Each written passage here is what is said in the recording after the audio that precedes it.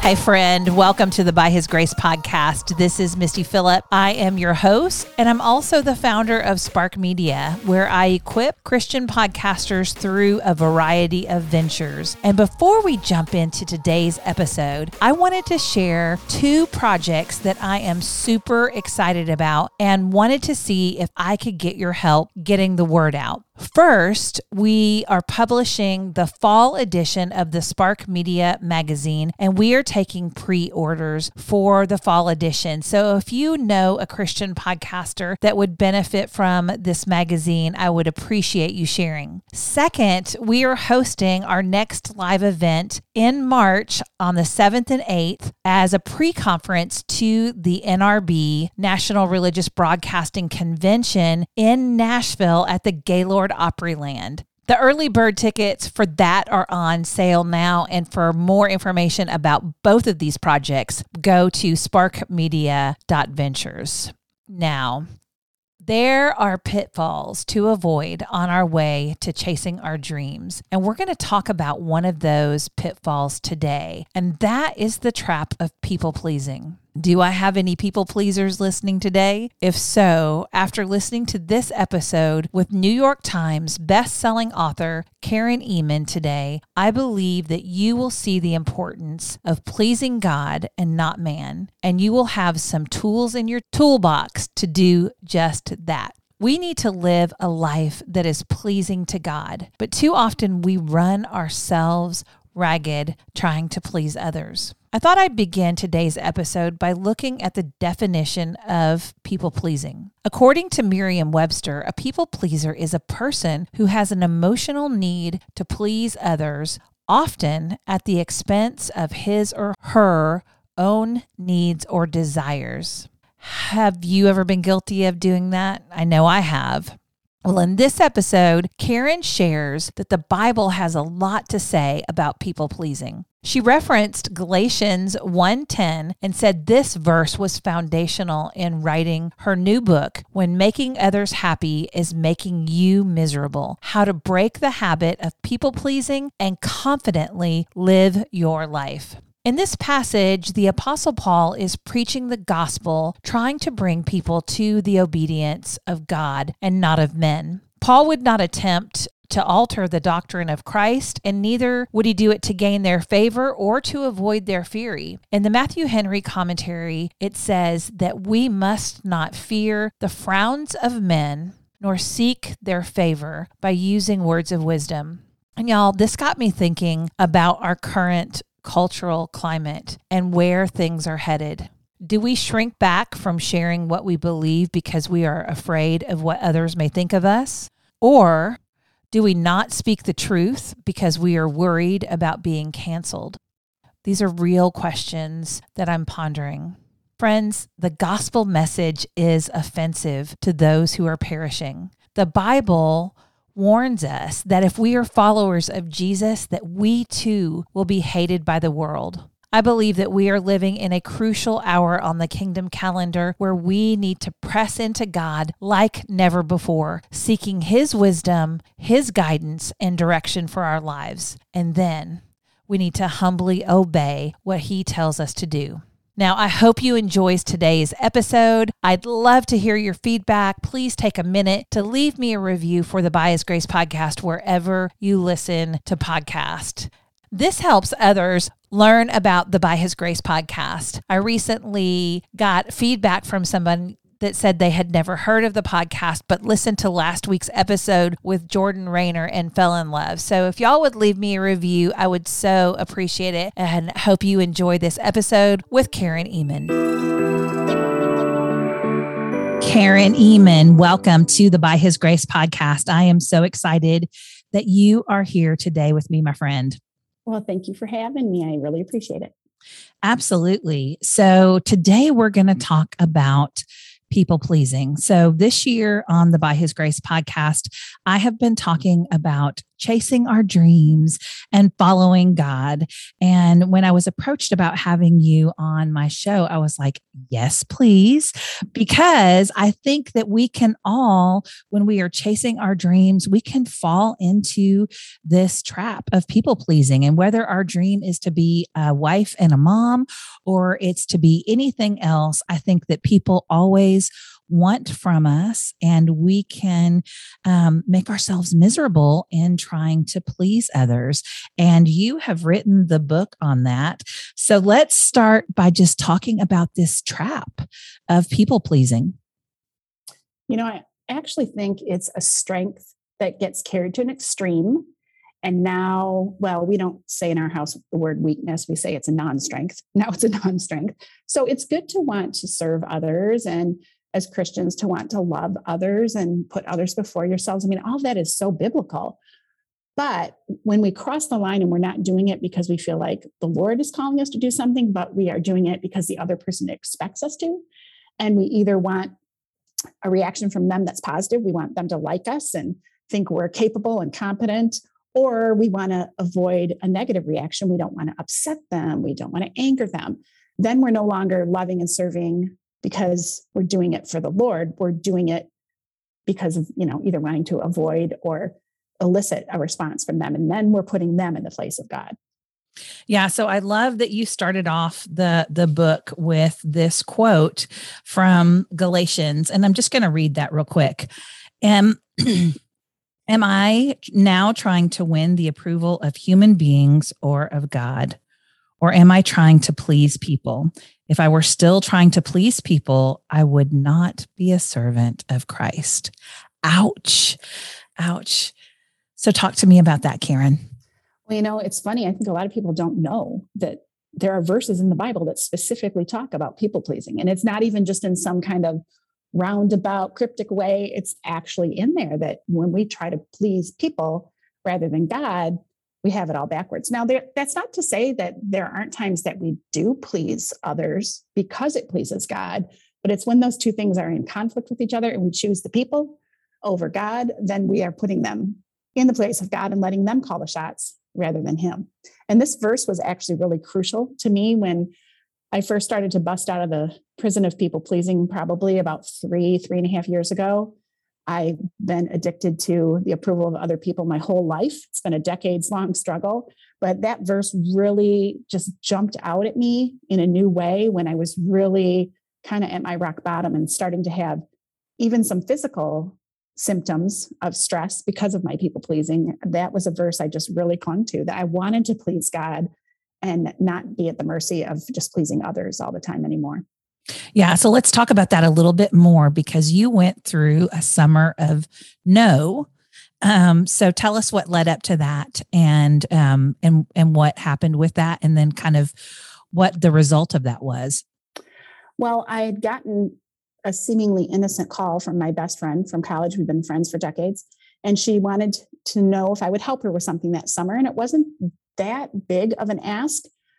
But I had this, voice in my head saying, don't say yes, don't say yes. But of course, out of my mouth flew the word, sure, no problem. And I immediately knew that I had given the wrong answer. I went out to the back of our yard by our fire pit and I just lost it. I just broke down. I was going through a lot right then in my life. We had just moved to a new town to be closer to my parents. But 19 days after we moved, my dad fell and passed away in the hospital a couple weeks later. And we were adjusting to being new in-laws. Our first child he got married 6 weeks after we moved in. And there was just so much going on in my life. But like a lot of us, I underestimated my abilities to take on a lot of things. And I just kept saying yes to everything, regardless of these stresses in my life, both happy stress and sad stress. And I just knew that I should have told my friend no. And it was then that I really started diving into scripture. And I realized that so much of the answers, many of the answers that I gave were just because I wanted someone to like me or I didn't want to upset them. And I knew that I had a problem with people pleasing because I was starting to have physical things happen. I couldn't sleep very well at night. I'd fall asleep at the beginning of the night, but then I'd wake up several times and couldn't get back to sleep. My left eye was twitching and almost wouldn't stop. It probably twitched 10 hours a day. And I knew that something had to give. And so I started digging into scripture, talking to my husband, praying about it. And it was then that I read this verse in Galatians. I read some other scriptures too. And I felt God calling me to a summer. It was about 3 months because it was right around Memorial Day. And I was supposed to do it until Labor Day, of necessary and no. And the summer of necessary and no meant that I was to do only what was necessary for my family, my home, and my job, my ministry, and say no to everything else. Even if it was something like simple, like making cookies for the toddler class at church, which I've done since I was 16 years old and never said no. I just really felt like I needed to pump the brakes and just clear my schedule. And so most of the people were pretty good about it. Some people gave me the guilt trip. And my best friend, she was such a treasure, because she said, I care more about your mental health than this issue I have that I need help with. I'll find someone else. And I'm going to be checking in on you this summer. You need to slow down. She actually has someone in her life that almost suffered a mental breakdown because they couldn't say no to people. And so she saw me kind of going down that same path. And I'm telling you, it was both the hardest and the best thing I've ever done. It was so hard those first couple of weeks to back out of things. And when people called and wanted, me to help with something new, to say no. But I finally felt like I could breathe again. And I finally started to put back on my plate only the things I knew God was calling me to, not the other things I was just expected to do. Yeah, I just recently had to make a decision similar to this. I was asked to speak in Michigan. And I'm in Texas, right? So for you, speaking in Michigan may not be that big of a deal. For me to speak in Michigan, it's a lot larger of a commitment. And I really struggled with it. I knew that I was supposed to say no, but I still struggled because I didn't want to upset this person. I did say no. And then even afterwards, the next day, we were at church and my husband's like, "You're not paying attention to the sermon." He goes, "You're still thinking about that, aren't you?" And I was like, "I really want to say yes." Lisa TerKeurst wrote the book, The Best Yes. Right? Like they're not all the best yes. Well, I want to know what you learned from this summer of no and necessary. What did God teach you during that time? Well, one thing was kind of sad, was the fact that there were some people that kind of split the scene that I thought were my friends because they wanted to be my friend. But I realized quickly that they were only kind of connected with me because of what I would do for them. And when all of a sudden I said, "Hey, I need a break. I can't help you with this thing anymore for the next couple of months," they were gone. And yet on the flip side of that, the good news was that those people who were truly my friends, they were fine. They cared more about me and my capacity and my limitations and my mental health.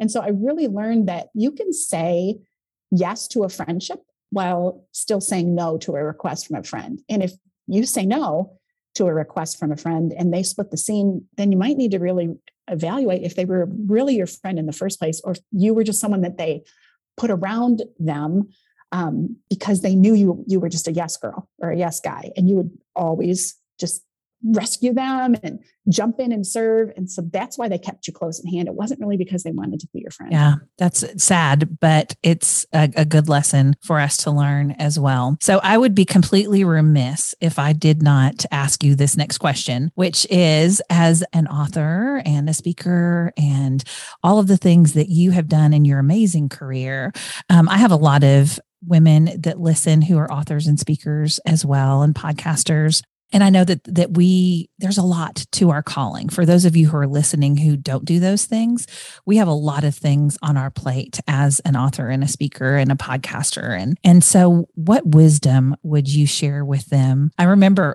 before you answer that, I'm going to tell you, I was so nervous the first time when I decided to write and speak. I went to Proverbs 31 and I got on the conference call beforehand and I was so nervous. I had worked for Enron and had done tons of conference calls. And then I stopped to stay home with my kids and homeschool them for several years. And I just remember being so nervous. But I would love for you to speak to those women who are authors and speakers who may be trying to please people and do a lot of things that maybe they should say no to. Well, it's funny you mentioned Lisa TerKeurst a minute ago. She and I are very close. And I remember something that she told me that really helped me. And I've shared it with a lot of people, especially those people who are in ministry, writing, speaking, leading, blogging, being an influence, whatever it is sometimes we feel like there's so much to do and we want to have our fingers in all of it, especially if you tend to be kind of toward the control freak side, which I totally do. But I remember one time when I was just knocking myself out doing everything, she said I needed to sit down and ask me, like, write out everything that I had to do, all my tasks, all the different areas that it took to be in writing and speaking, and then ask myself, what can only I do? And what can I delegate to someone else or stop doing altogether or pay somebody to do? And to also include real life things there too. And this was years ago, it's probably 10 years ago. And I remember like a real life thing that only I could do was only I could sit in the baseball stands or the volleyball bleachers or the football bleachers and cheer on my 3 kids as they were playing their sports. I couldn't have somebody else go pretend to be me. So something that I didn't need to do was post on my social media. Not that I had anybody pretend they were being me, but if I said, hey, here are the images I want, grab some quotes from my books on these certain pages and post them on these days, I could pass that off to somebody. I actually had several different volunteer interns who were homeschooled high school girls that wanted to maybe write and speak someday. And so I could pass that off to them so that I could go sit in the bleachers and watch my kids. So I think it is really important to realize that we don't have to do it all. It all needs to get done, but it doesn't always have to be us. So ask yourself, what can only I do? And what can I either pay or have a volunteer do? Or even barter. There are times I remember one time I had somebody for like a whole year help me with something, redesign my website, because they also wanted to write a book. So I said, hey, I can coach you on how to write a book proposal if you can take over and redesign this website for me. So bartering also helps in that case too. Yeah, I love that. And that's exactly what I tell people, because oftentimes I see really young women who are moms who are wanting to write, and they're spending a lot of time trying to build a platform and do these things. And I say, sweetheart, you are the only one that can be mom to those people. So make sure that you are stewarding that time well. And I'm also a fan of, we don't have to do everything, right? But we are the only one. I'm the only one that can be a wife to my husband. I am the only one that can be a mother to my children, and sort of everything else has to come after that. So I'm so glad that you shared that. So your book, When Making Others Happy is Making You Miserable, How to Break the Pattern of People Pleasing and Confidently Live Your Life, is your new book. So tell us, how do we break the pattern of people pleasing, and how do we confidently live our life? Well, it's not easy.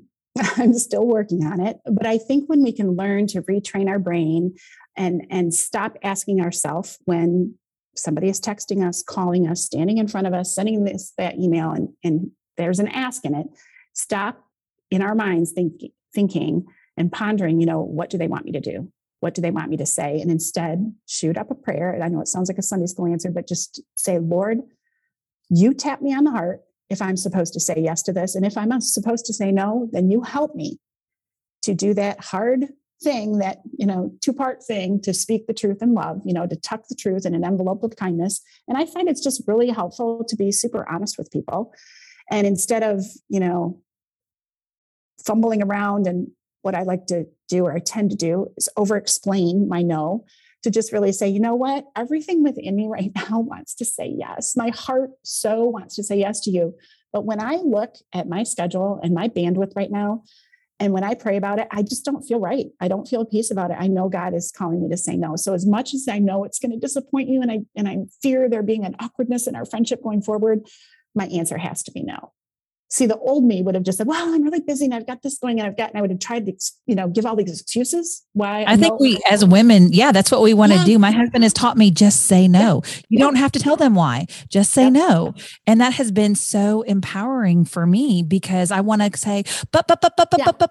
And what happens is when we give all those excuses, like, well, okay, so let me give you a real life example that just happened to me. So I get asked, oh my goodness, dozens of times, probably 3 or 4 dozen times a year, I get asked to endorse someone's book or to write the foreword to it. Well, I can't read, 30, 40 books a year. I love to read. I maybe read close to that, but it's books I want to read, or books I am endorsing because I'm close friends with someone. But somebody asked me to endorse their book and write their foreword, and it was a really tight timeline. It was like they wanted me to read it and endorse it and write the foreword in like 2 weeks. And I tried to give a polite no, but I over-explained. And I said, I just can't. I would so love to do this for you. I'm so proud of you. I'm cheering you on. And I really was proud of them. I really was cheering them on. But I said, I just can't turn this around in the next 2 weeks. I have speaking engagements going on. I have a deadline for this and a deadline for that. So I'm sorry, but my answer is going to have to be no. And they wanted to send it to me electronically, and I don't like to read things electronically. So I thought, okay, that one's off the hook. Oh no. We women are problem solvers. And so they were solving all my problems for me when they emailed me back. And they said, well, number one, I'm going to send you a hard copy. I need your address. And number two, I talked to my editor and you can have 6 weeks. And so now I was like, ugh. Now they kind of like just shot down those 2 excuses that I had. And if I had just backed up and been able to say, you know what, I thought about it, I've prayed about it, my bandwidth this year, I've already taken on as many endorsements as I can. I don't have any more room this year on my schedule, but I will be cheering you on and I'm proud of you. I don't think they would have pushed back because I said this year. But when I said, I'm busy the next 2 weeks, well, then they gave me 6 weeks, So I think we just need to be firm in our no, don't over-explain. Yeah. Okay. So now let's talk about the second part of your subtitle. How do we live confidently? What if you could speak to somebody who was struggling with people pleasing right now? How would you tell them to confidently live their life? Well, I think it starts with scraping off your plate, just like I did that summer when I had a summer of necessary and no, did only what was necessary. I said no to everything else. Scrape it clean, hit the restart button, and then be very careful and prayerful and intentional to only put back on the things that that God is calling you to do, that you have a passion for and a skill for. Not that we don't ever serve outside of our skill set. I'm not saying that. There are times that we're called to do things that's not really in our wheelhouse. But really, I think it starts with just clearing it all off because we can't see straight, when we have so much on our plate. And we women feel like we're so clever and capable that when we're asked to take on something new, we don't ever think about saying no. We don't ever think about removing something from our plate so we can take on the new task, because we're so sure that we're so clever and capable that if we just rearrange everything, like somehow we'll make it all fit. And we can't get out from beneath it and see past it when we're just trying to rearrange everything. So scrape the plate off, tell everyone I am backing out of all of my commitments right now for the next month. And I'm going to pray about whether I'm supposed to add them back in. So whatever I'm doing, you're going to have to find somebody else to do it for the next month. I may be back, but I very likely may not be. And then that gives your brain some time to breathe. It gives you time to really spend time with God and really be very prayerful about Him making it so clear to you what you're to be involved in. Then you can go back and you can add those things back on. Or maybe you take on new things. You don't add anything old back on, but you got to scrape your plate first. If you try to just kind of start juggling things, it never works. Yeah. I found that in my own life as well. So Karen, thank you so much for sharing your wisdom with us today. And we're excited about when making others happy is making you miserable, and can't wait to see how it impacts the lives of women everywhere. Well, thank you so much for having me. It's been fun. Hey friend, before you go, did you know that there are still places all around the world where the name of Jesus has never been heard? That's why Operation Christmas Child is sending the gospel through simple shoebox gifts to the ends of the earth. The Greatest Journey follow-up discipleship program is teaching millions of children to put their faith in Christ and how to share that faith with others. As a result, entire communities are being transformed. National Collection Week is November 15th. To learn more about this global evangelism movement, visit SamaritansPurse.org/OCC.